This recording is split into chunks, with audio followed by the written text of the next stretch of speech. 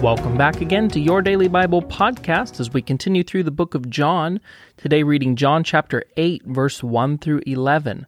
Now Jesus is at the Feast of Tabernacles, and there he has just stood up on the biggest day of the feast and declared he is the water of life, and anyone who comes to him and drinks, out of him will flow streams of living water.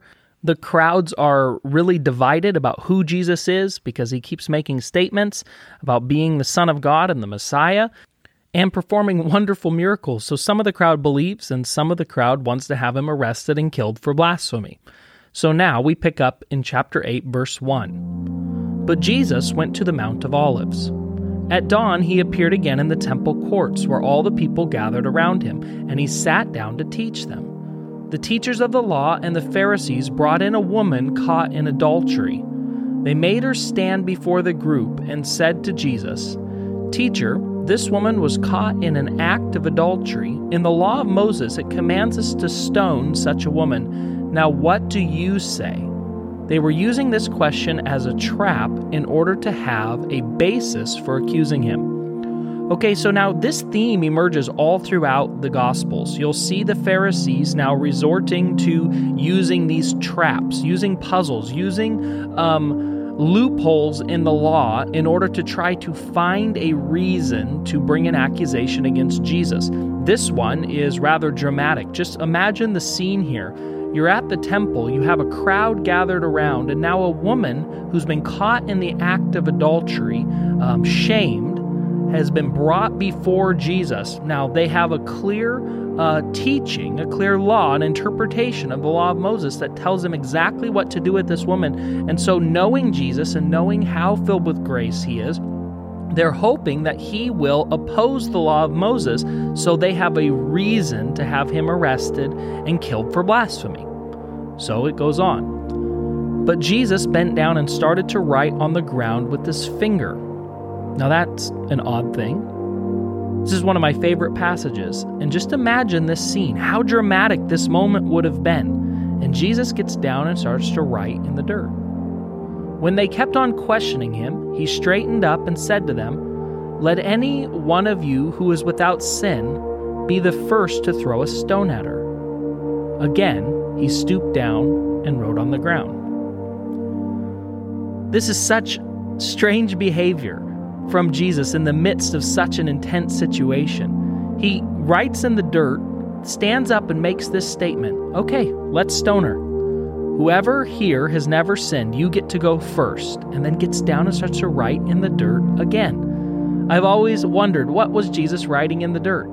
Maybe he was writing lists of sins of the Pharisees who were standing there watching. Maybe he was just doodling. I don't know, but whatever he did, whatever he wrote, this moment totally deflected the plans of the Pharisees, because verse 9 says this, "At this, those who heard began to go away one at a time, the older ones first, until only Jesus was left with the woman standing there.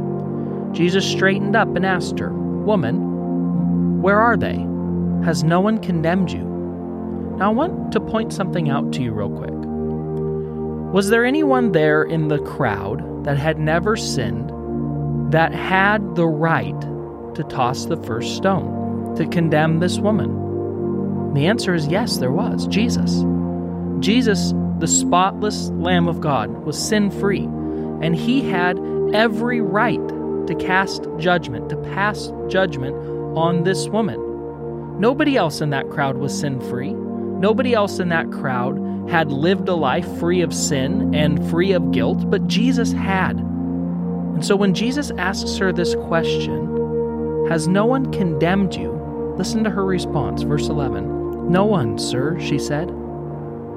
"Then neither do I condemn you," Jesus declared. "Now go, leave your life of sin." Okay, so Jesus' grace, his response to this woman, and his ability to deflect the traps of the Pharisees is just so wonderful. Jesus shows this woman love and kindness and compassion. He tells her that he doesn't condemn her, and we know from the book of Romans that there is no condemnation for those who are in Christ Jesus and called according to his purpose. It means that there was going to be a penalty for this woman's sin. You need to understand this. There was going to be a death sentence for this woman's sin. It was going to be paid in full, but not by her, by the man who was speaking to her, who let her go, who said he didn't condemn her. Instead, he condemned himself. He sentenced himself to death for her sin. And by releasing her, he was going to pay the price for her sin and the sin of all of those Pharisees, all of those people who had gathered around that day. He was going to pay for their sin as well on the cross. So when Jesus declares to her, I do not condemn you, he's not saying there's no penalty for the sin that you committed. He's just declaring his willingness to be the one to pay. And then he leaves her with this statement that's very important for you and I to notice. Jesus doesn't just poo-poo her sin. He doesn't say, oh, no big deal, try harder next time. Because remember, he's going to pay a price for that sin. So he tells her, now go and leave your life of sin. Go and sin no more. This woman has been shown incredible grace by Jesus, and that grace frees her, empowers her to be able to go and live a brand new life, to be able to go and walk away from her life of sin, because Jesus paid a price to make that possible. Let's pray. Jesus, I thank you for this text today.